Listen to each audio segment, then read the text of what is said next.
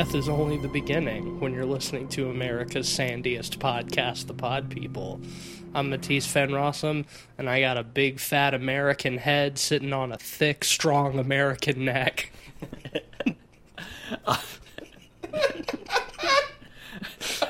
I'm the strongest neck this side of the Nile, Ben Sheets. Oh baby, I hear the Santa calling, toss salads and scarab eggs. They're calling again. See, I thought you were going to make it 3 for 3 and do a neck joke. But no, see, I did that joke because of Brandon Fraser. It's pronounced Fraser. Everyone always gets it wrong. Mm-hmm. Justice for Brendan Fraser. Justice.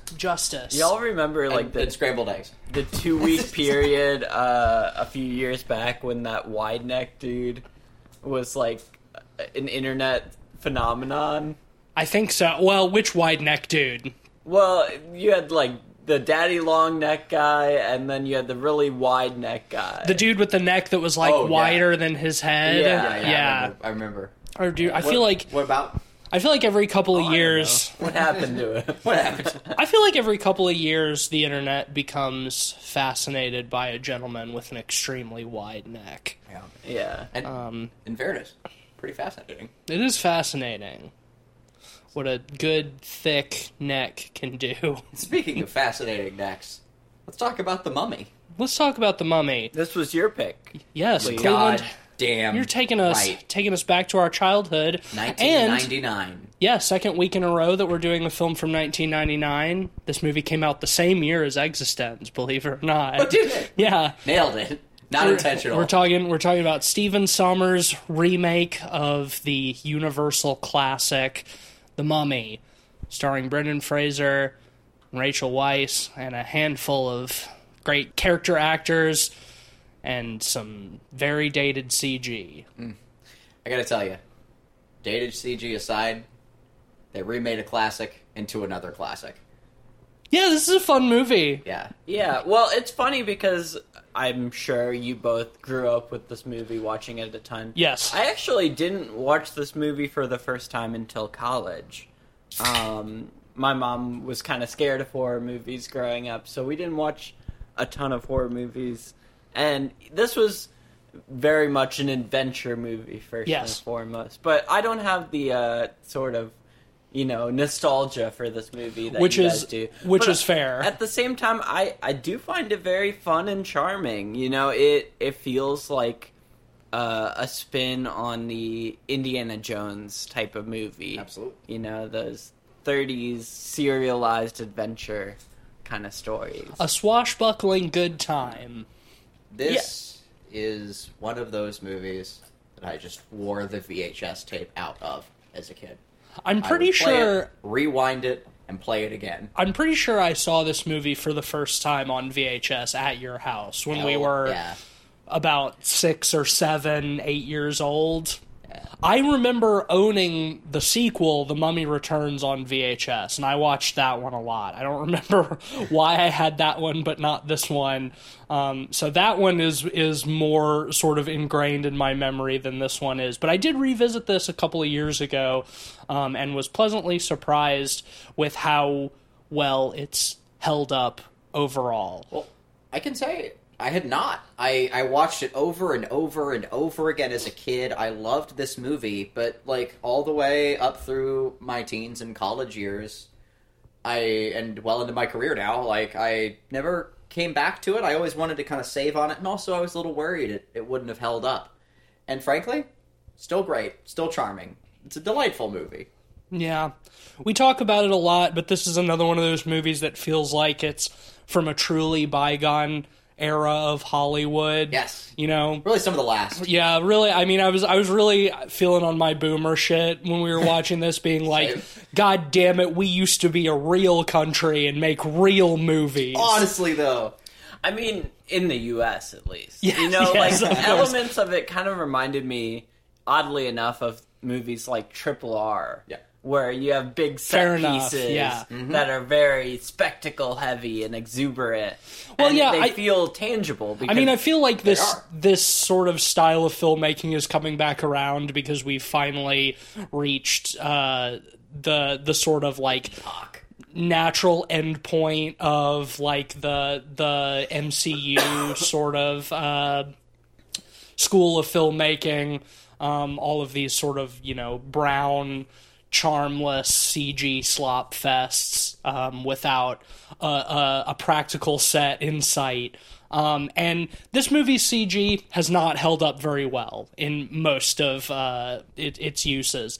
But, thankfully, a lot of actual sets, a lot of loads of practical effects, some fun makeup and costumes and props, and by God, it feels like a real movie. And I will say with movie stars in it too. Yeah. The saving grace of a lot of the CG effects not aging really well is the tone of this movie. Yes, it is a fun, you know, cartoonish, you know, very over-the-top sort of It's very drama. Lighthearted, yeah. I mean, you mentioned in Indiana Jones, and it's very much in that same sort of camp. Temple of Doom in particular. Yeah, absolutely. Very quippy, very lighthearted, very swashbuckling. But still sincere. But still, yeah, totally. Not self-serious, but sincere. No, totally sincere, yeah. And it works so well for it. Like, it does like a really good job of maintaining that balance of sincerity and slapstick. Like, there's a bunch of sequences in this film that are just outright Looney Tunes. Yeah, and it's great. Well, that's just how adventure, you know, movies used to be. You know, and yeah, a lot of that stuff holds up really well. I think it's a very fun, not like super serious movie. You know, with some. I'll call them decent horror elements. Maybe not necessarily very effective horror elements because they rely pretty heavily on some very, very smooth CG. Yeah, when I was a kid, though. It was 1999. Yeah. Well, honestly, like, even as a kid for me, there were a couple of sequences that gave me the There's some stuff in this that scared me as a kid, for sure. Yeah, absolutely. But, like, most of the stuff where he's, like, half-formed as a mummy... You know, and it's like mostly the actual actor, and then there's like the CG gross, nasty mouth that opens up and stuff. Like, even as a kid, I just thought that was cool and fun. And I think that's sort of why it worked. This movie was pretty successful. I don't have the numbers in front of me, but like it's still pretty well beloved and talked about. And not only just as like a cult horror movie, but as a family film. Like, I would watch this with my dad, you know, and my mom and my sister, and like we all like enjoyed this movie together. And I think that's a really tricky balance to hit. And it's something I've been thinking about a lot lately, like working on a Creepshow title. Creepshow is very similar in that respect. You know, like it's hokey and it's fun, it's sincere and charming, and it's like everyone can enjoy. It's horror it's horror for everybody, and I appreciate that a lot, frankly. Especially, like, just from, like, from a kid's perspective, you know, watching that film. It gave you tools, you know, to work with scary shit, and I think that's good. Well, yeah, I mean, this is, you know, this is a Universal picture, so they're always, you know, shooting for broad appeal. Obviously, this was pretty successful, got a, you know, large budget sequel, and then another sequel that we don't need to talk about. We don't need to talk about Tomb of the Dragon Emperor. No, I saw that one in the theaters. But I don't care to revisit that also did get a... I don't know if... I can't imagine that it's still there, but for a long time it did have... they had a ride at Universal Studios, the Mummy ride. Did you? I did too, yeah. Did you, Ben? Yeah. I've done it at Universal California and Universal Orlando. Hey. But again, I can't imagine that ride is still part of the Universal Studios rotation. I haven't been to Universal since I was like at probably 13, 14 years old. But... A couple years ago, they finally got rid of the Jaws ride, which broke my heart hearing because I think what they got rid of the Jaws on the tram ride. There's no more. The backlot tram ride, really? The one on the boat where you go through the warehouse and the explosions and everything. Yeah, no, just not there anymore. Crazy. Yeah, no, frankly, yeah, because I think it's That's one insane. of the best rides I'd ever been on. Yeah. It's fantastic. I know I'm a pretty avid really listener and watcher of Defunctland, which is a YouTube series about like the rides, that aren't necessarily around anymore. And he documents like the history of them, and I find it earnestly fascinating and fun. Yeah, let's actually see Mummy ride. That'd be crazy if the Mummy is still that ride is still there, but they got rid of the Jaws part of the trolley ride. How are you going to keep the Mummy but not Jaws? Okay, I just got an article up here that says beloved Universal Studios ride reopens after year-long shutdown. Which one? Revenge of the Mummy. Wow. Well, I stand corrected. Yeah, if you go to Universal Studios, you can still get on the Mummy ride. Recently reopened in the fall of 2022. So when the scarab beetles come for you, they spritz water in your face. Well, yeah, they drop it from overhead too. Like droplets of water hit you on the back. Yeah, it feels like the scarabs are landing on you.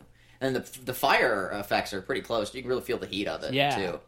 And they do the camera. They catch they get your photo like right at the dip. Oh yeah, of the roller coaster. Just like so you look like a moron. The Jurassic Park one too, where they drop you down under the T-Rex. Yeah, man. Oh man, bygone era. Hey, but not entirely. It's still there. I more mean of me being on roller coasters. I don't like roller coasters. I love them. I still love them. Anyway, let's talk about The Mummy, the movie that we just watched. Where do we want to start? Do we want to start with the plot? Do we want to start with the actors? Well, yeah, we can do broad plot overview. Sure. This is a remake of the 30s Boris Karloff Mummy, but this one sort of expands that story and turns it into more of a spectacle. Whereas the original 30s one is sort of confined to like the museum, and it's sort of a more like small scale kind of claustrophobic sort of deal. This one is big and epic. Starts with a prologue of however many thousands of years in the past when the pharaoh's high priest Imhotep was fucking around with the pharaoh's wife and Anaximammun. Oh yes, Anaximammun. I'll never forget that name. How could you? They say it 1,000,000 times in this movie and the second one. But yeah, he was fucking around with Anaximammun and got his ass cursed for all eternity to be a mummy. But for some reason, the curse gives him superpowers, which seems like an oversight. Why they do that? It gives him superpowers. It essentially makes him like an Antichrist figure. The end of the world demon. They're like, okay, the crime was so bad. We're gonna inflict him with the most heinous curse that we know of, where he's gonna be condemned to be alive and undead in his sarcophagus forever. But if anybody ever wakes him up, then he's gonna be able to have all of the power to destroy the world. Again, turn into sand. Again, why they do that seems like asking for trouble to me. But it's the next generation's problem, though.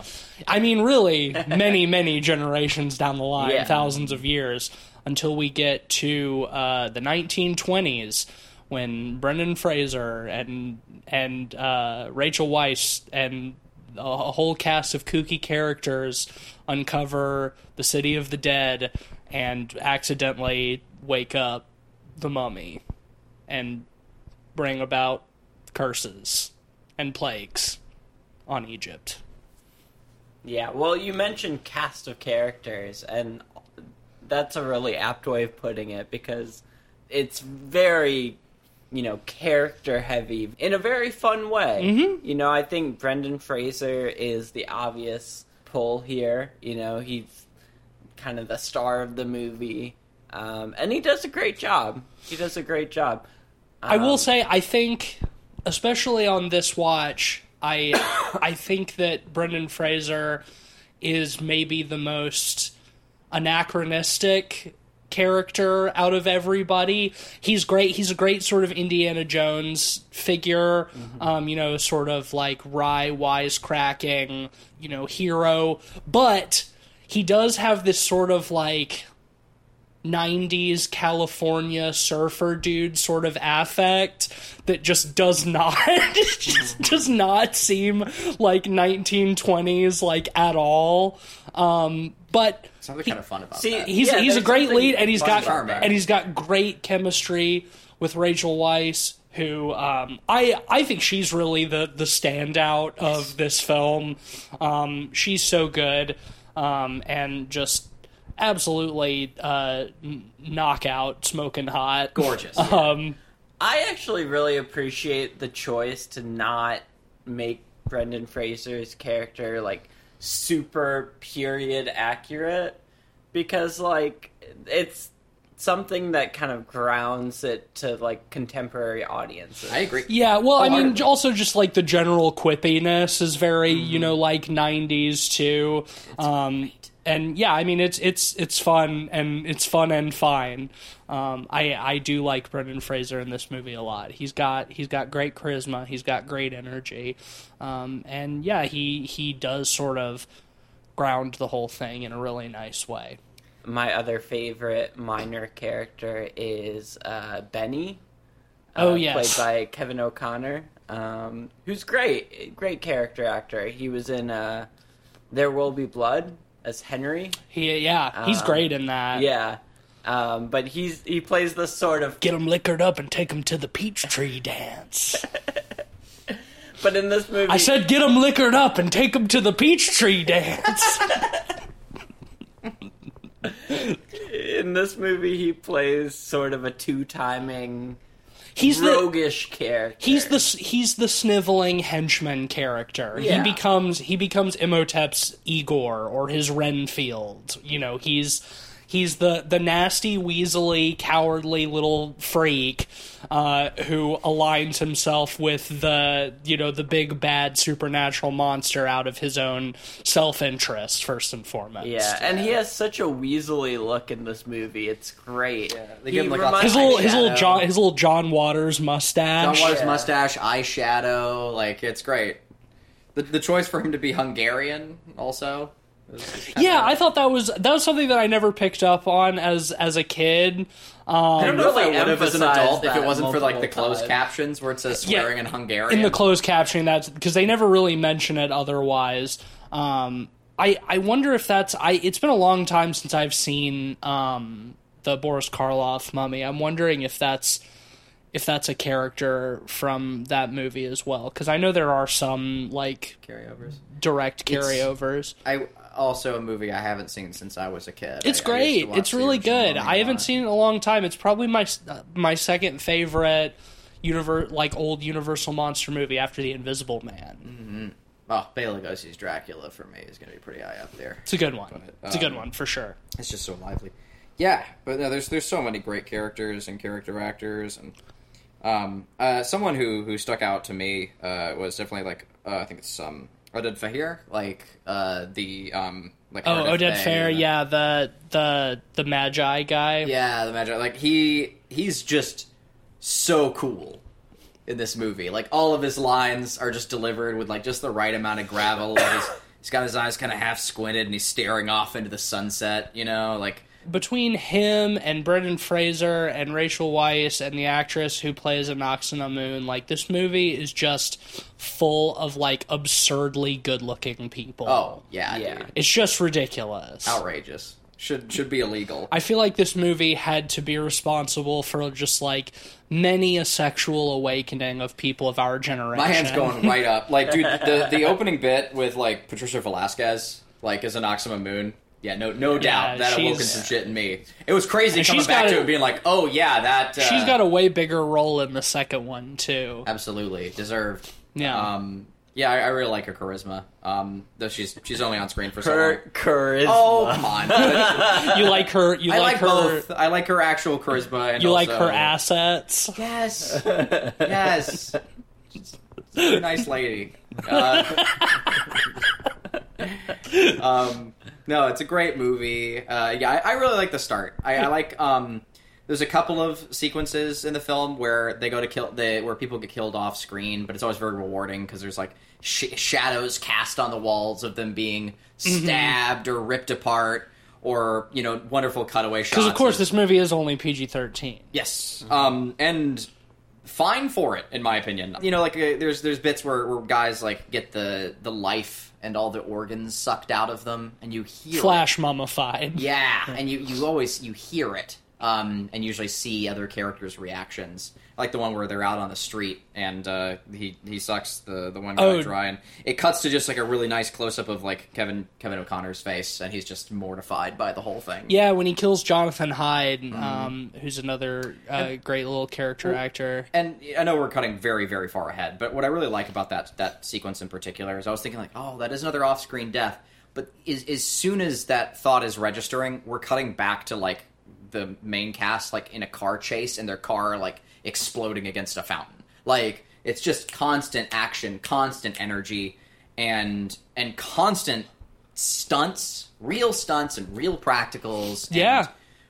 So much real stuff is in this movie. I love it when in addition with all the CG quote enhancement. Drive the car through the whole crowd, the whole mob just so many stuntmen of dudes just like flying all over the place and like clinging to the car, and they're like punching them off the car and stuff. It's great. So much fun. Oh yeah. Yeah, this movie puts set pieces first. Yes. And in the forefront so much. As is the universal way. Honestly, it works. Like, I think some of the set pieces, like, are kind of superfluous at times. Totally. Like, I think of the whole World War I general guy who shows up to... Oh, the British guy who they need to... fly the plane. Yeah, so they fly the plane and then just immediately abandon that after the set piece is over. And it's like, that's so unnecessary, but it's fun. It's like, they need to use a plane. But in fairness, though, like it is ultimately, just sort of like a plot device to get them back to the City of the Dead at the end. But they do set that up nicely early on when Brendan Fraser runs into him in the bar and he's like drunk and he like walks through the fountain. He's like, I think someone spilled their drink, and he's just sort of talking about how like after the Great War, he was just sort of left behind in Egypt to, like, man the British Royal, like, air base, but he has nothing to do. So all he does is, like, just sit around with his planes and get drunk. So when they go to him at the end and we're like, hey, we need you to fly us to, this magical City of the Dead, he's not really interested until they tell him that he probably won't survive. And he's like, oh, word? Yo, sign me up. He's like, oh, okay. He's like, finally, something, with stakes, something dangerous. And sure enough, when they land the plane, he just immediately dies. And the plane gets sucked down into quicksand. It's so funny. As soon as they're done with that, Army, like British Imperial music starts playing as he sings. Yeah, they salute him as the plane is going. All three of us saluted, too, like, while watching it. It's so fucking funny. And, like, it's great. Like, he wanted to... He wanted to die a hero's death, like his little Bushido code. Like, it's what he wanted. It's great. It's very funny. His little code of honor. Yeah. And I thought that was very cute. Man. But I agree with you. Yeah, it's like this is a set piece heavy film, absolutely to its benefit, because the writing and the story is like all like C tier, like low. It's like bad Indiana Jones knockoff. Yeah, like the characters are fun, but like, man, if this movie was more like standing around and talking and like poring over books and maps, like already the little bit of that stuff that's in this movie is by far the least interesting shit. If it was more of that, I think this movie would be much more of a drag. I don't know if I would say that it's like entirely C tier, just because I think that it's pretty well done with that intent in mind. I mean, it knows what it is. It's very utilitarian. Yeah, but like, I think all of the the one-liners that are written in, and the sight gags that are sort of worked and threaded into the sequencing itself, right? The writing sure. is really good, which is a huge part of writing. Is actually setting up all of the events to play out as they should. I mean, reward, it's so rewarding, in that. It clips along for sure, but I mean, it is. I think in only the way that a writer director can do it, and I know what's his name? Steven Sommer. Steven Sommer directed as well as was part of the writing team on this film. I think that's in this case the way to do it. Yeah. He also wrote and directed your favorite movie, Van Helsing, from 2004. Oh, that makes a lot of sense. The same director. We are going to have to hit that one up at some point. At some point, I'm sure we will. Then you've got a pick coming up. I'm sure you'll toss a pick. Toss one of your picks away on that one. Oh, I don't know if I'm tossing it. It's another one I do want to revisit from my childhood at some point. That's one that I have much less nostalgia about than this one. I did see that one in theaters with my dad and my uncle, and I think that's the only time I've seen it. So, I think an apt comparison going into what you were talking about, Tease, is a more recent movie, Jungle Cruise, which was a Dwayne "The Rock" Johnson vehicle. Sort of Disney adventure movie. Did you see that one? I did. I did not see that. Well, here's the thing.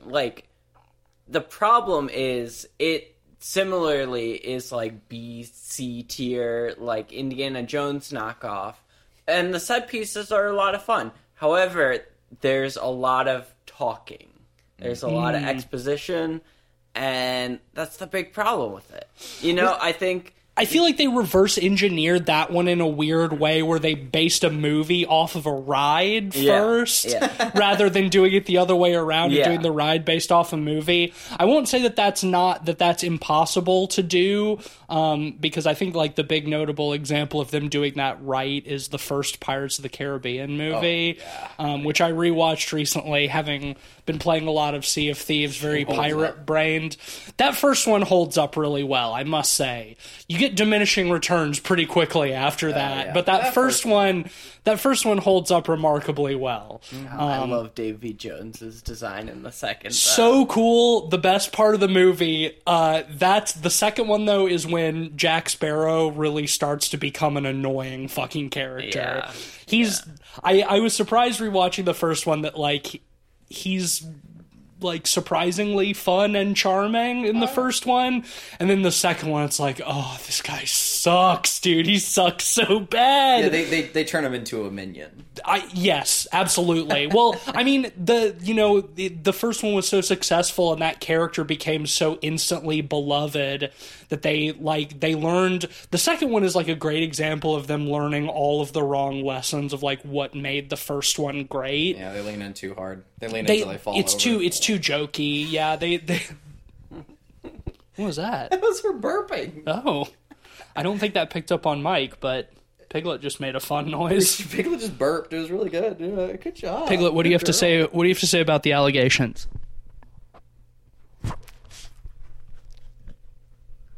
Yeah. Where were we? Were we talking about The Mummy, Pirates of the Caribbean, movies, man? I think movies based off of rides. Is kind of a similar movie to The Mummy in a lot of ways. Absolutely. They're both, it's better though. Sorry, one of the last greats. I would agree. They're both super spectacle heavy. Yes, I think Zemeckis, right? Zemeckis directed. No, Gore Verbinski. Gore Verbinski. Yeah. Gore Verbinski is a better director than Steven Sommers. Correct. Yes, he is. I would say big difference. Golden apples and golden oranges. Except I will say that from what I've seen, the CG in Pirates of the Caribbean does at least holds up much better. So there's much better for sure. Very similar CG effects too. Skeleton people, lots of skeleton pirates, mummies. Tomato. One tomato thing to mummy that Pirates of the Caribbean has that this movie I feel doesn't quite have in the same way is a great theme song, a great set of orchestral soundtrack backing it. I feel this movie, while the score and the music is serviceable, I would say that it definitely. I love the music. it's not as good as the Pirates of the Caribbean. It's not Pirates as of the Caribbean. memorable. It's not as good as what, Tease? The Pirates of the Caribbean. The Pirates score. of the Barbarian? The Pirates of the Bean. Got that one on tape. The Pirates of the Bean score. The Pirates. It's not as iconic, but I mean, at least like having watched it a lot as a child, like the motifs and the themes in the score in this one, like, do stick with you. I do remember there are some memorable bits in the score. That's fair. It's not as you're right though. It's not as iconic as the Pirates maybe score. maybe it's just the nostalgia for you guys. Very but, possible. You know, I found the music and the serviceable and good and fine, but like there wasn't anything to like hook me in and say, "Oh wow, holy shit!" You know what I really liked about it is it was just a clean. You know who did the score on this though? Jerry Goldsmith. Yep, makes a lot of sense. It's Jerry Goldsmith fashion too. I think it is a clean, classic, fully orchestrated score. Big adventure, Hollywood adventure movie. Big score, adventure movie, and I think that's what it should be. I wouldn't want much more enhancement or anything like outstanding or outrageous for it. Like it's an adventure movie. It's a classic adventure movie. Like I don't think they should have tried to step outside of any bounds. I think it's quite great for that. I love Jerry Goldsmith too. He also did the Shadow soundtrack, which I was revisiting recently. I mean, Jerry Goldsmith Jerry Goldsmith is obviously one of the most like legendary Hollywood composers of all time. He's done so many. I was just out of curiosity who did the Pirates of the Caribbean score. It's Klaus Badelt, who, like, I don't recognize the name, but looking at some of the films he scored, Pirates of the Caribbean is obviously the most famous one. I think he really fucking knocked it out of the park with that. He has got himself a hit on that one. But he also did do the score for, like, Gladiator, Constantine, and, most recently, The Devil Conspiracy. No. Y'all remember that came out last year? Yeah, No, it came out this year. I forget. Did it? It was showing in our theater in AMC earlier that's this right. year. Have you guys seen it? No. I've seen it. Oh, you saw that? I saw it. How is it? Well, Yeah, that sounds about right. Actually, that's pretty much what I was expecting. That's why I haven't prioritized. in the trailer, there's like this awesome demon in a suit, and it's only in like one scene. There's a bunch of other stuff though. I will say, because it's actually trying to be like a Christian movie.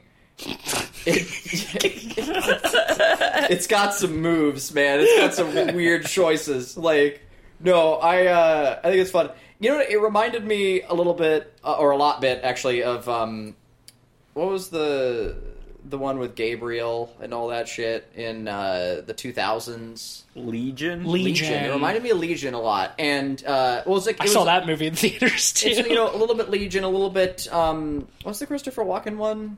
The Prophecy? Prophecy, yeah. Is that what that was called? Yeah, a little bit We that. talked about that movie was wild. That movie's wild, yeah. Like it's the one where Viggo Mortensen plays Lucifer. Yeah, that was cool. Yeah, it's a little bit that. We're digressing hella hard, but it's fun. I really like the introduction of Rachel Weisz's character of Evelyn. In the library, she's up on one of those library ladders at a big place. The classic library ladder. She has a book, and it's labeled wrong, and so she's going to put it on the other shelf. And she tries to lean and put it on the shelf across from her, and then she ends up upright on the ladder in between the two places, balancing on the ladder. And I think it's a really cute stunt. You know, we get that shot from far away where it's probably a different actress, like her actually... stunt double, her stunt double, actually, on the ladder, and then she slips, and it creates a domino effect that knocks over every single shelf in the library in a circle. Yeah. And it's so over the top, and it does a great job of setting you up for the tone of the rest of this film. Yeah, totally. That's something that this movie nails that I do think is kind of a dying art, is the visual gag. The art of the visual gag is so prevalent in this movie. There's so many good sight gags where, like, I feel like adventure movies nowadays, or bigger movies, don't lean on them enough. So much of it requires coordination between so many different departments, right? Yeah. Like, there's, like, obviously, like, I touched on this a moment ago earlier, but, like, you know, you need writing, you also need the producers, you need the directors, you need, like, everyone involved in that process for that to, like, line up with those beats in the script. So, like, especially, too, when they're that expensive, I mean, that one gag, like, is... I mean, that gag, sure, is maybe an extreme example, but I think Ben's right that, like, just sort of having Looney Tunes-ass shit in these sort of, like, lighthearted adventure movies is just, like, not as much of a thing anymore. Like, and they don't partially because it requires that work. Well, but, I mean, it doesn't... It can, but it doesn't have to, right? Like, there are so many in this movie, in addition to that sort of, like, bigger gag of, like, knocking over all the bookshelves in the library, but there's so many fun, like, small ones. Like, in the... One of my favorite, like, set pieces...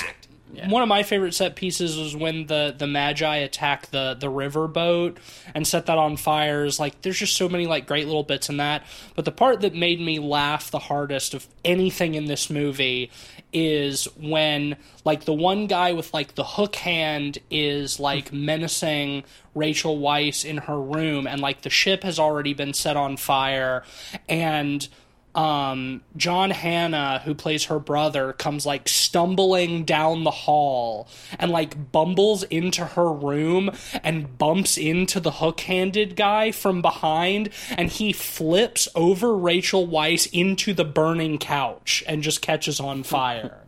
And, like, that is so fucking funny. Later, when they're in the tomb, when the prison warden, like, gets the scarab beetle, like, in his arm, and he's, like, running around, he dies by running headfirst into a wall, like Wile E. Coyote. Like, yeah, but it's, like, it's really fun, because, like, he dies like Wile E. Coyote, but the impetus for it is, like, there is a scarab beetle, like, devouring his mind. It's crawling under his yeah, well, it crawls all the way up into his brain, and starts and you hear it, like, starts chewing into his skull. So, like, he has this, like, beetle, like, boring into his brain, causing madness, and that's what makes him do a Wile E. Coyote. But and I love the tonal, like, you know, wacky, like, imbalance. It plays there. up the total, you know, Indiana Jones type of thing. Oh, I'm scared of snakes. I hate snakes. You know, they introduce he hates bugs multiple times going into that. And then suddenly he's for bugs. Foisted upon it's like, it's like he says, I hate bugs, like 2 or 3 times. It's like, well, I wonder how he's gonna die, huh? Greed and bugs. The scarab beetle thing is something that I remember, like, thinking was so, like, creepy and cool as a kid. And I think that shit is just, like, so fucking cartoonish now. I mean, first of all, the effect looks terrible of, like, the beetle, like, crawling under their skin. They do it a couple of times in this one. It looks terrible, but also just, like, that they turned, for the purposes of this story, that they turned scarab beetles into, like, basically land piranhas, like, flesh-eating, like, little creatures, when in reality, like, scarab beetles, another name, the more common name for them is dung beetles. They don't eat flesh, they eat shit. They roll poop up into balls and push it around and eat that. And they're like, yeah, what if we took these little things and, like, what if they, like, could strip a man down to a skeleton in awesome. 2 seconds flat. And you know what? It's great. Yeah, well, yeah, it's great. And that's how they do. That's what they do to Imhotep when they're putting him in his sarcophagus at the beginning when they curse him, as they wrap him up and. They wrap him up like a mummy, and they put him in the sarcophagus, and they just dump a big bucket of scarab beetles on him and seal him up in there. And then they put him in a bigger box. And they put him in a bigger box. They lock that one, yeah. Yeah, I love how, like, his sarcophagus is double locked. Like, and it's got that cool lock mechanism on it, too. It's kind of like, I know, like, the tangible props are really good in this movie, too. Like, I love that the metal lock that is the the puzzle box that opens, you know, so you have to know, like, ancient Egyptian to open it. Really, so. They should have put him in a third one, too. And they probably should have not just left that key lying around that conveniently opens not only his sarcophagus, but also the Book of the Dead, and then later also the Book of Amun-Ra, as they just have, like, this one purpose little spinny key thing that they just kind of left lying around. If they have him locked in one and then they lock him in a second box, it's like reinforced. You know, we get the point. He's not supposed to escape. But if you put him in like a third sarcophagus, you start to get like a Matryoshka doll kind of effect. Yeah. So it wouldn't really work. Yeah, but each one they put him in, it makes it harder for him to get out. And if he nesting. Yeah, but that's Russia. That's not Egyptian. We're getting our cultures mixed up. Like, you gotta, you know... Like... The Egyptians probably did it first. They're a much older culture. They did everything first. Well, I'm rushing to finish this conversation and move on to the next point. All right, well, then go on then. What do you want to talk about next? Oh, man. I mean, we could... Let's talk about how he's scared of cats. Oh, yeah, the best part. They really should have... Jump around. They really should have just carried the cat around with them the whole time. Yeah, man. Because I guess, like, until he is able to fully regenerate himself by just sucking everybody, just sucking them dry yeah. and getting all the seed. Getting more... So he sucks them dry and gets a little more caked up every time. God damn it. But... Until he's fully caked up, then I guess his power levels are at maximum. Yeah, and I guess at that point cats are still dangerous for him. They don't really say why. They're just kind of like cats are like until he's at full power. Before he is at full power, cats will be too scary for him. But they do imply that at a certain point cats won't work anymore. Well, yeah, no, that's what I'm saying. But they don't really elaborate on like why cats have power over him at that point. There's a throwaway line that like the cats are the guardians of the spirit world or whatever, but like they're garlic. Both times he sees the cat just kind of hisses at him and he goes, and he gets so scared he turns into a tornado and flies out the window. I love all like this. It's like if he didn't turn into a tornado and fly out the window, what would the kitty cat do to him? That's all I'm asking. Be scary. Take his soul because they guard the world. Of would the it dead. take? I would love to see the cat suck his the soul cat out. suck Imhotep's soul out. Soul, yeah. Like I think I'm a big. You weirdly emphasize soul there. No, I think it's important. Get your fucking mind out of the gutter, you degenerate. Moving on. The the cats. Yeah, I think that they're very fluffy and adorable, but no, they function as garlic to a vampire. Yeah. They're a ward, and I think that's fun. That it's a fun lore tidbit. They don't hang on it for very long, and we learn it organically in a scene, which is good. That's how you want to do it. Honestly, this movie, and it's been so long since I've seen the Karloff one that I can't remember if it's the case there, but this movie really does just like pretty beat for beat like follow the Dracula story. Like the Mummy is really just like Egyptian Dracula. 100%. Yeah. Because like he's got like, you're talking about like he's got a garlic thing, but also like he's searching for a bride. He sees a woman who like reminds him of his lost love, who he becomes obsessed with kidnapping. They both exsanguinate people. He has to suck people dry in order to achieve full power. You know, it's just he's got a weird little sycophantic minion. He's just Sandy Dracula is what he is. The Mummy is just Sandy Dracula. Yeah. I will say, it's something that, you know, I think was just sort of part of the territory in 1999, but in sort of through a more contemporary lens, this movie does seem to be completely allergic to like casting actual Egyptians or Arabic people as yeah, I mean, it would be charitable to call some of the moves with that stuff questionable. Yeah, I would say it's kind of racist, this movie. Yes, absolutely. Well, I mean, okay, so it's like they go like so far out of their way to like not cast any actual like Arabic people as Egyptians. It's like fucking what's her name? Patricia Vasquez or what? Velasquez or whatever, who plays Nox on the Moon. Velasquez. Yeah. The guy who plays Imhotep is a fucking Afrikaner. Yes. Even Oder Fed, who plays the Magi guy, he's Israeli. It's like they just won't like. They just won't cast any actual Middle Easterners or Africans in this movie. And then Eric Avari, who plays the other scholar, is Indian American. Yeah. See, Oh my god. it's like they'll get close. It's like, oh, we'll get a fucking South African dude, or we'll get an Israeli. Like, Patricia Velasquez is Venezuelan. Right, so. exactly, yeah. It's 1999. They can't make any of the main characters too brown, otherwise the movie won't be marketable. So you've got to go for racially ambiguous, right? Yeah.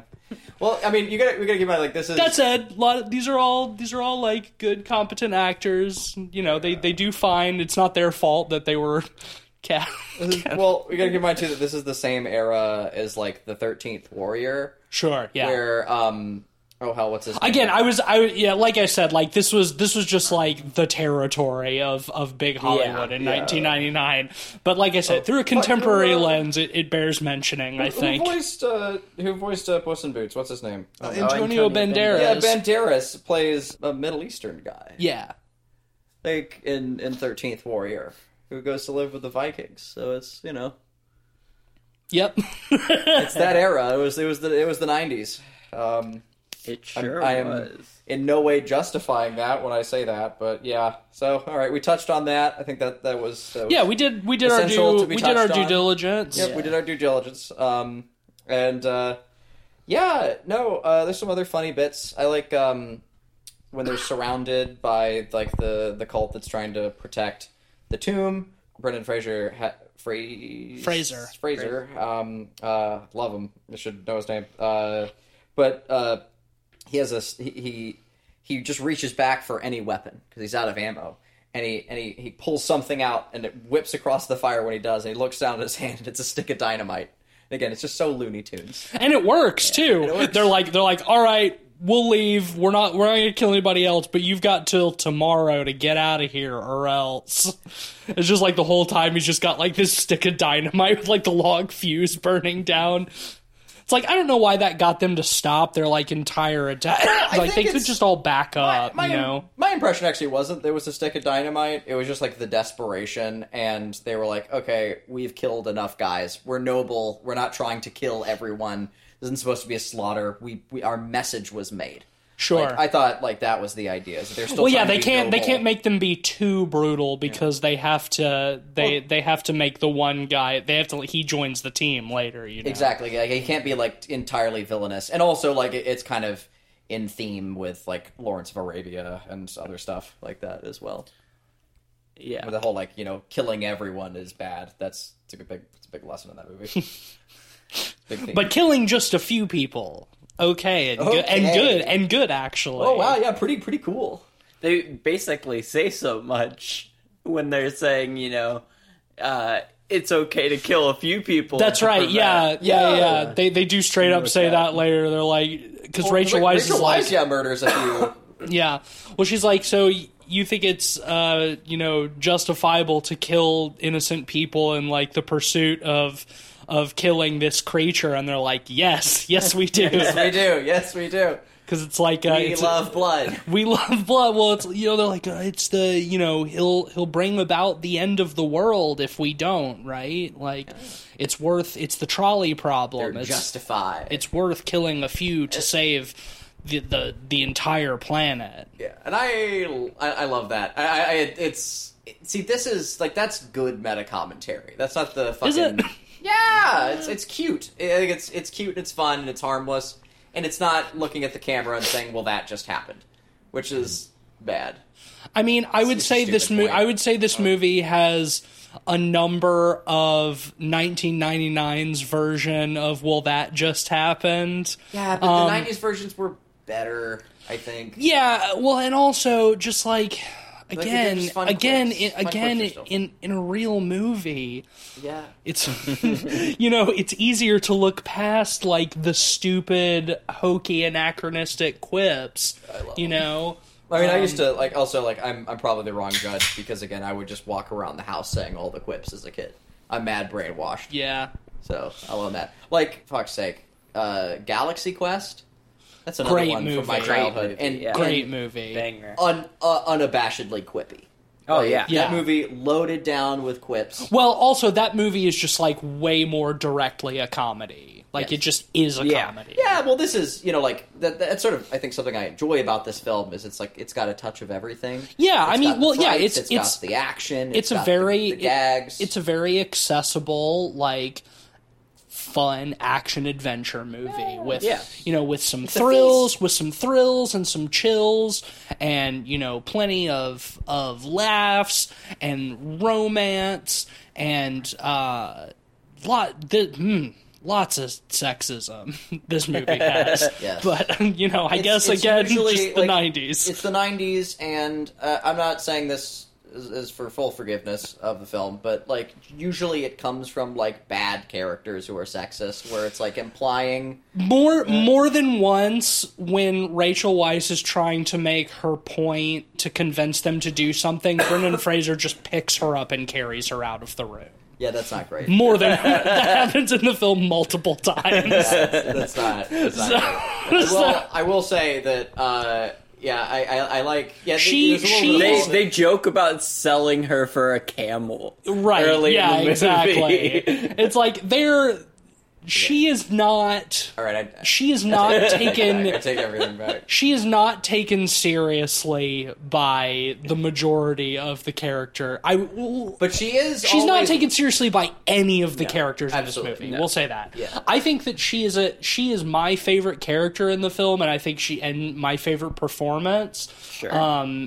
But yeah, that is one of those things that also needs to be said. Yeah, it's just such like a weird thing because like she's her not treated character- particularly well in this movie. No, not at all. But like her character is like such an evolution from like 40s to 80s damsel characters that would be in action adventure movies. Like, and like the gag in the film, again, not justifying it, but like the gag in the film is that normally she's the character who's just screaming and running and having to be saved. But here, like, she's always right. She's always like whenever like she. But doesn't here pick up the she knows things. She's still screaming and running and having to constantly be saved. But at least she can read ancient Egyptians and let the men know what the hieroglyphs say. Yeah. And it's like compared to like Temple of Doom. Sure. instance, Yeah. Right. Oh yeah. Like, okay. No, it's- I mean that's totally fair. Yeah, like it is. It's not great, but it is. It's a step in the right direction. It's a step in the right direction. And I mean, ultimately, she's the one that saves the day in the end. Of course, yeah, she is. Yeah. Mhm. She makes Imhotep mortal. Yep. And then Brendan Fraser doesn't stab him so much as Imhotep just kind of runs into the sword. Yep. Well, yeah, because he doesn't realize that he's still mortal. Which is really weird. Which is dumb. He He watched should. his soul get pulled out of his body. Yeah, And... he does watch his soul get carried away by a CGI ghost chariot. Oh, and dude, during the movie I said, yeah, that's some real animation. It's crazy. It's crazy. Yeah. It's insane. And then after, very fun. and I mean, we're at the end of the movie now. But he's bouncing around so much. right after that. When he walks into Brendan Fraser's sword, he then gets sucked into the CGI goo pool. Yeah, the death goo. Which is fun. The pool of souls. The pool of souls. It looks bad. It looks terrible. Well, especially My his goo. face, like, crumbling looks bad. Yeah, going back through all of the distinct phases of him being like partially regenerated earlier. To jump back yet again, one of my favorite things that I think looks very goofy and kind of stupid with the CG in a way that I don't remember it being when I was a kid. But like the ghost looks like shit. That goes without saying. The ghost without saying. That goes without saying, yeah. But the first guy, he at once, they read the Book of the Dead and reawaken Imhotep. Like the first guy that he, gets in the tomb, he takes his eyes and his tongue only. I love this because he doesn't have time to suck the rest of him dry. Even though every other time in the movie Even though every other time in the movie that he sucks somebody dry, it's like a 2-second thing. It's just like, and they're just sandy. Yeah, they're dry. Yeah. But this guy, even though he had like several minutes alone with him, he only had time to get his eyes and his tongue. It's anime. Time is... Yeah, sure. Whatever. So then for a long time, you have this very smooth, bad-looking CG mummy walking around that just has 2 big googly eyes. I love it. Yeah, I don't know if it's the right word. It's silly. It's a choice. It's a decision. It's very silly. It would definitely be scarier without the 2 eyes and the tongue. I find it to be very fun. It's also just because the effects look bad, I think. I remember, like being a kid and finding it that whole thing like much creepier, just because those effects were good in 1999. I'll tell you, there is good-ish.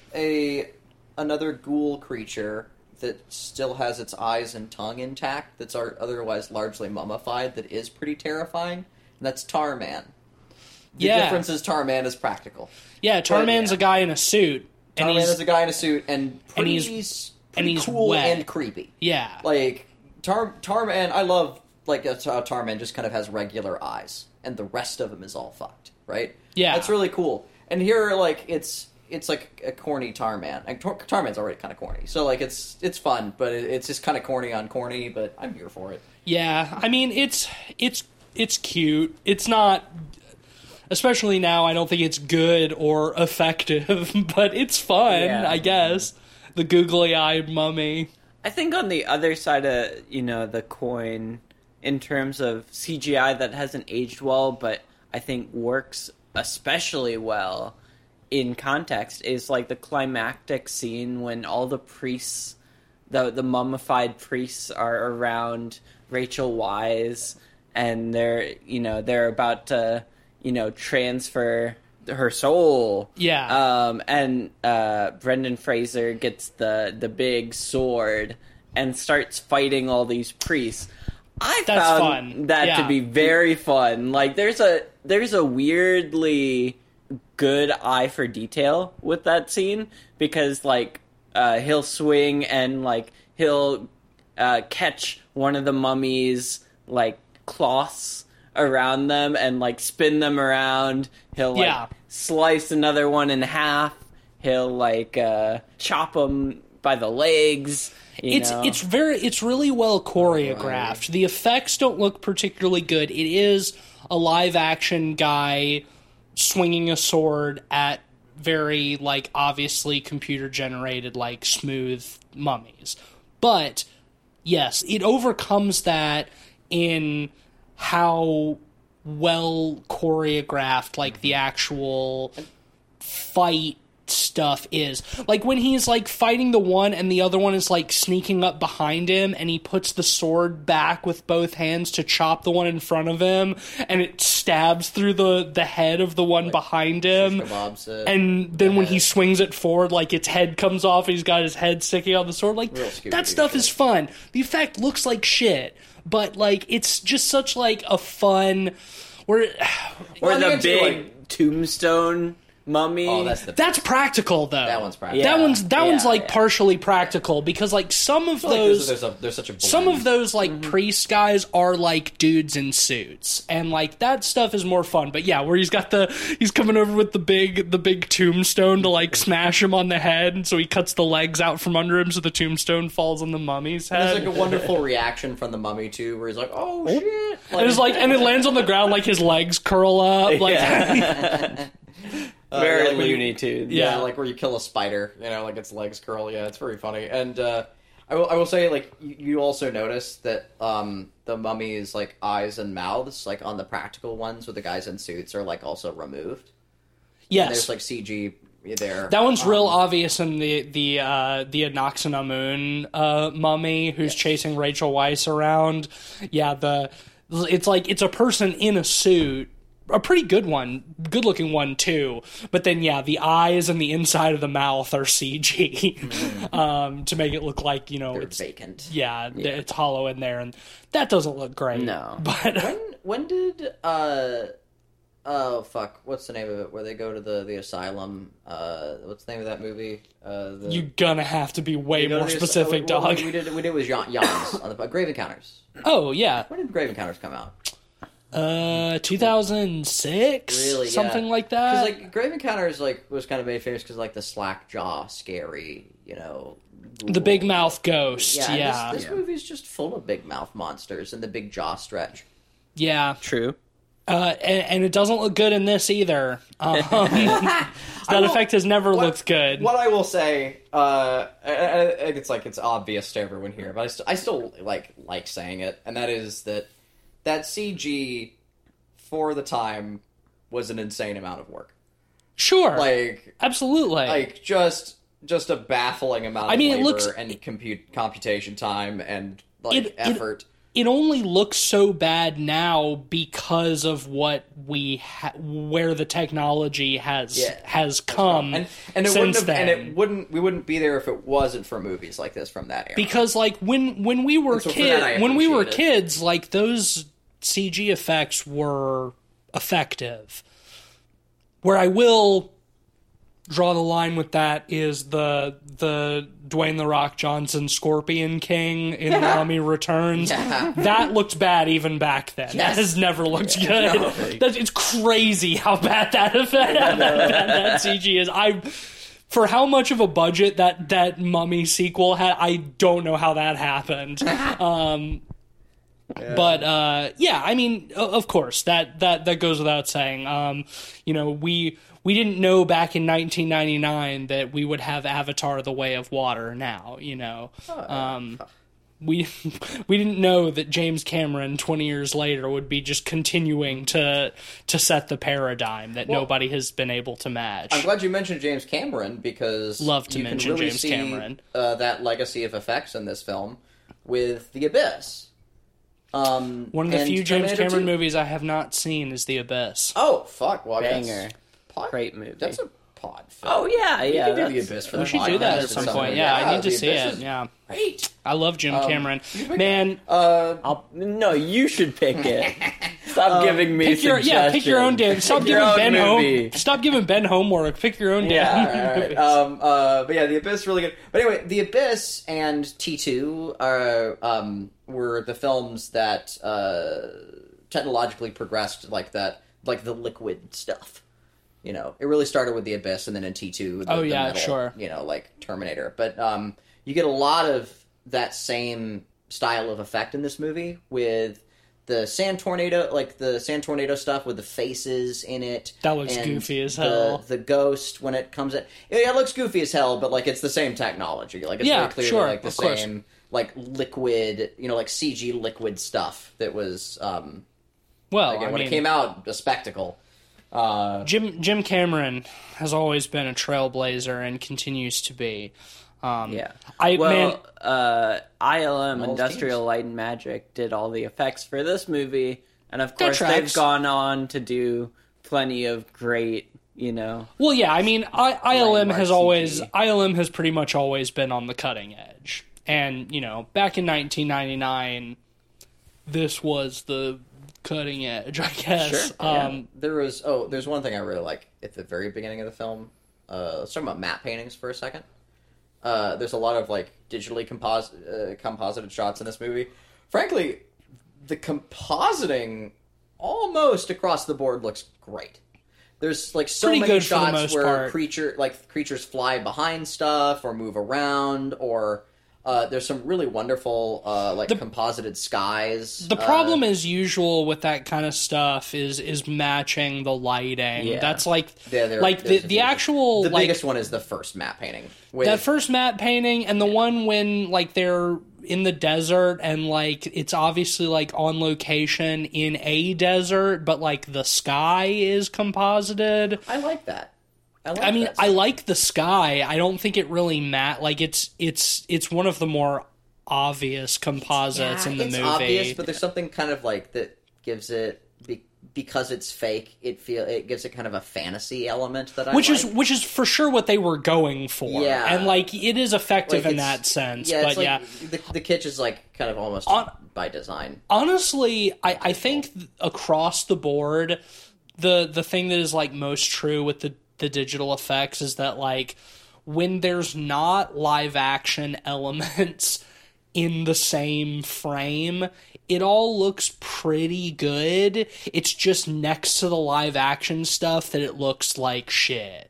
Like that sort of like opening thing where we see like however many thousand years ago, you know, in the prologue where we're seeing like this big like bustling Egyptian city that's like pretty much exclusively like digital effects. Like, you know, it's a number of like creatively composited things. Like, we were all kind of like in that opening shot, we're like, wow, this looks kind of good, you know? We're like, yeah, this isn't bad, you know? 99? Hell yeah. And then it's like, then you start seeing like the ghost and like the pool of souls and the fucking scarab beetles like interacting with real tangible live action things. It's like, that looks like crap. It's like, that fucking sucks. Yeah. For me, it's one of those things where being able to see the strings is very charming. Yeah, and totally. And I mean, I don't even feel like we need to spend so much time justifying it. It's a movie from 1999. No, but it's fun to it goes without saying. I think we have. I think we've done some digging. Do you have any other major points you want to hit, or is it about time for rating? I think I'm ready to rate. Well, we opened making so many jokes about his neck. We didn't even talk about his extremely thick and powerful American neck. Oh my goodness! Yeah, we gotta talk about that. We have to talk about it. It's like such a minor thing in the movie, but like Rachel Weisz and John Hannah like find Brendan Fraser like in a prison in Cairo. He's been arrested for doing something or other, and John Hannah had like stolen the key and the map to the city like off of him, so they go to talk to him and be like, where did you get this, you know? And he's like, oh, I've been there. So they have to get him out of prison to you know, have him be their guide or whatever, but they're gonna hang him at the prison. They're in the process of hanging him, and Rachel Weisz has to haggle with the warden, but like while that's happening, Brendan Fraser's being like actively hung, and you know, it's like a traditional gallows where the floor drops out from under him, which is of course designed to break the neck, not asphyxiate, you know. But because of his big, thick, powerful American neck, he does not break his neck on the fall. He's just dangling there, slowly asphyxiating while they haggle over the price of his release. Do you think if you did enough neck exercises, you could like train your neck to be like that? No. But it would be funny if you could. I would like to believe that is the thing. I bet you couldn't hang the wide neck guy. It would be hard. I mean, it just makes me think about going back to the well in Always Sunny, when Frank tries to hang himself, but he can't because his neck is too thick. Just like dangling he's from the ceiling. It's like, don't try to stop me. All right, so I've got an article up right now titled "World's Strongest Neck." Okay. And it says, let's see. Why is there a picture of me on there? Oh my god, holy shit. Not at that. But, alright, so ever since his early days as a 14-year-old underground kung fu fighter in Foxborough, Massachusetts, in 1988, Mike Bruce has always been a competitor of strength. After being awarded the First Class Physical Fitness Award with the United States Marine Corps in 1994, Bruce dedicated his life to physical fitness and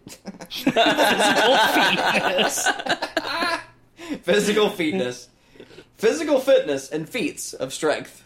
Those combining the two, your physical fitness.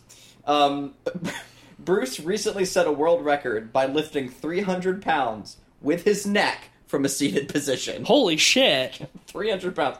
With a muscular neck that measures 19 inches in circumference. Whoa. Holy shit. Bruce has many feats of strength that he displays with the bi-weekly Thunder Fighting Challenge. Maybe that could prevent his neck from breaking. Yeah. If he was on.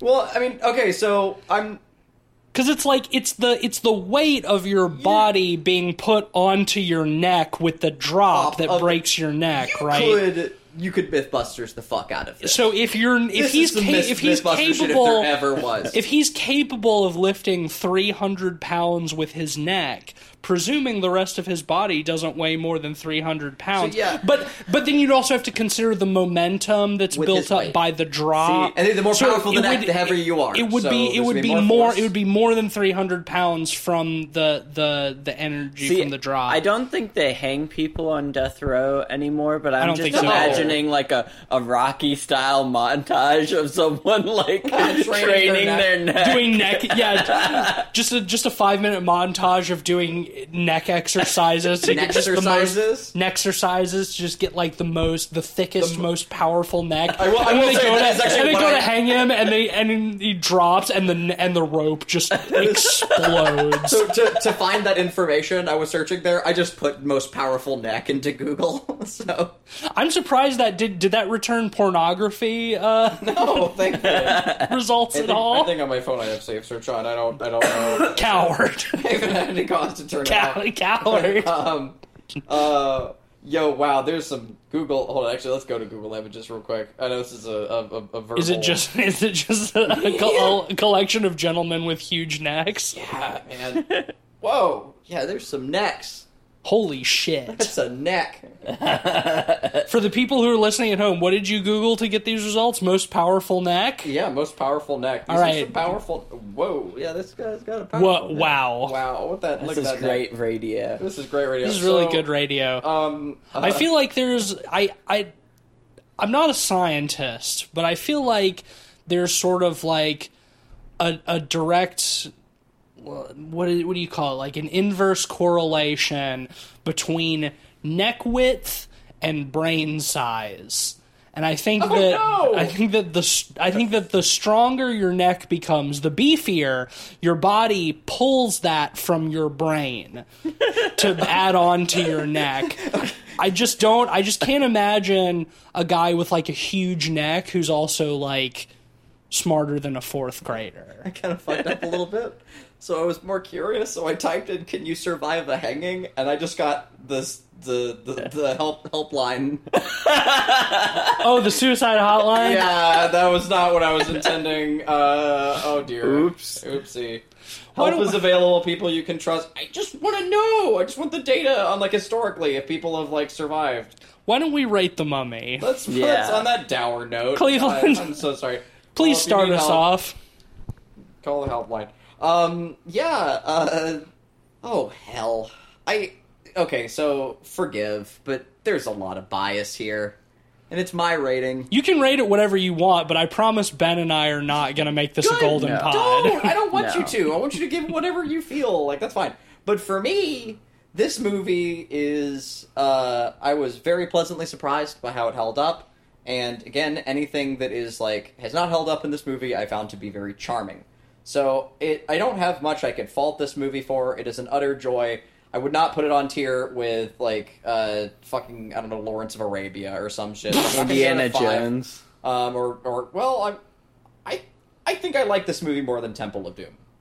I need to rewatch Temple of Doom. I don't think I like it as much as Last Crusade, or the first, but, I mean, I certainly like it more than Crystal Skull. Sure, low bar. The lowest. Well, I guess not now. I haven't seen the new one, but, yeah, I don't know. I think, a strong 4.5. Which one? For the wonderful effect this movie had on me as a kid, I'm going to give it a 4.5. Okay. I think it's great and it's a joy and it is not perfect. It's got lots of issues, but none of them are issues to me. And it's very charming. Ben? They sure don't make them like they used to. 3.5 out of 5. Solid. Yeah, I'm with you on that one, Ben. It's going to be a 3.5 out of 5 for me. A lot of nostalgia involved in this one. Obviously, does have some problems, and certain things have not aged the best. But I do think that this is a bona fide late 90s, early aughts classic. I think that it is well loved and respected for good reason. And yeah, it's a lot of fun. And I do, to carry on the Indiana Jones thing, I do think that this movie is a very good successor to Indiana Jones, and certainly has not been outdone by that franchise's later entries, I don't think.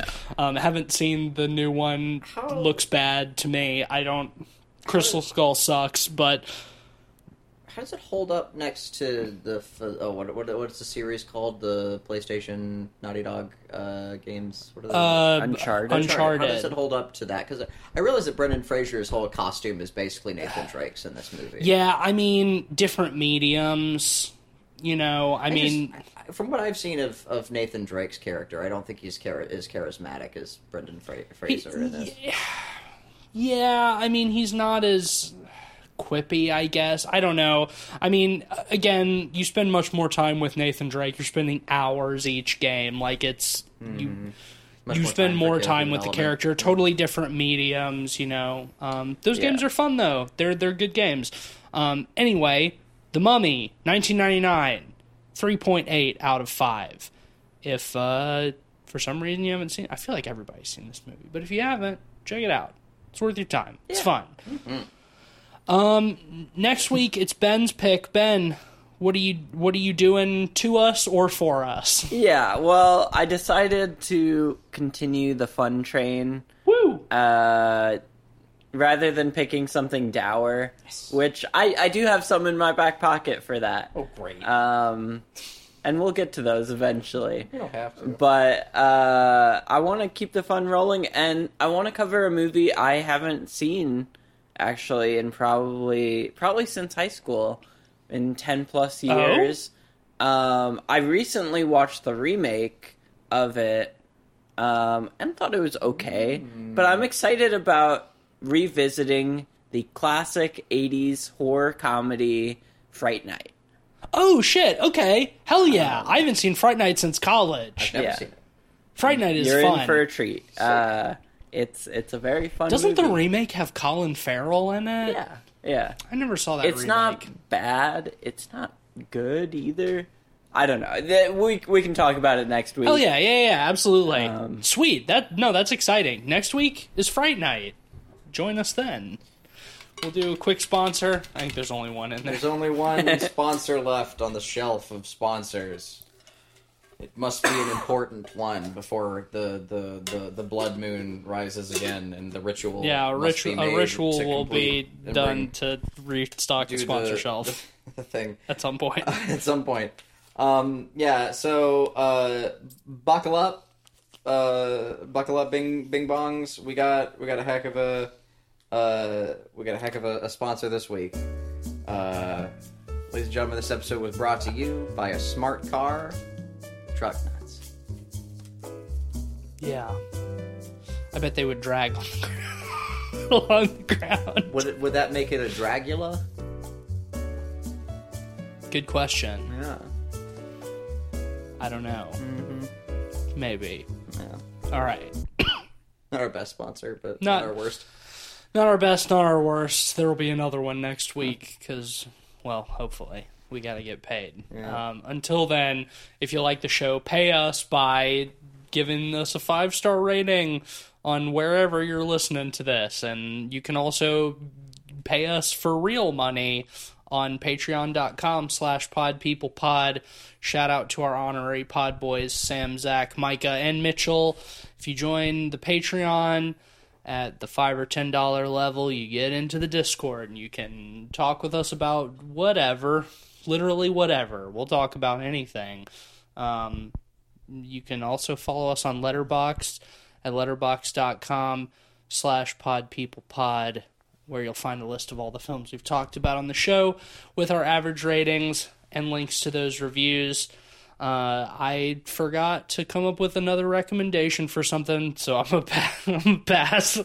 What do you got, Ben? Yeah, well, there's a show on HBO, I guess Max, that I think we've all watched. Max, the place for HBO. Yeah, it's just come to a series conclusion, but I would strongly recommend it, and that show is How To with John Wilson. Oh yeah. It's an incredible, strange docu-comedy, I guess you could say. Mm-hmm. Equal parts, observational essay and sight gag central. Study, too. Character study, exploration of American oddballs and New York City.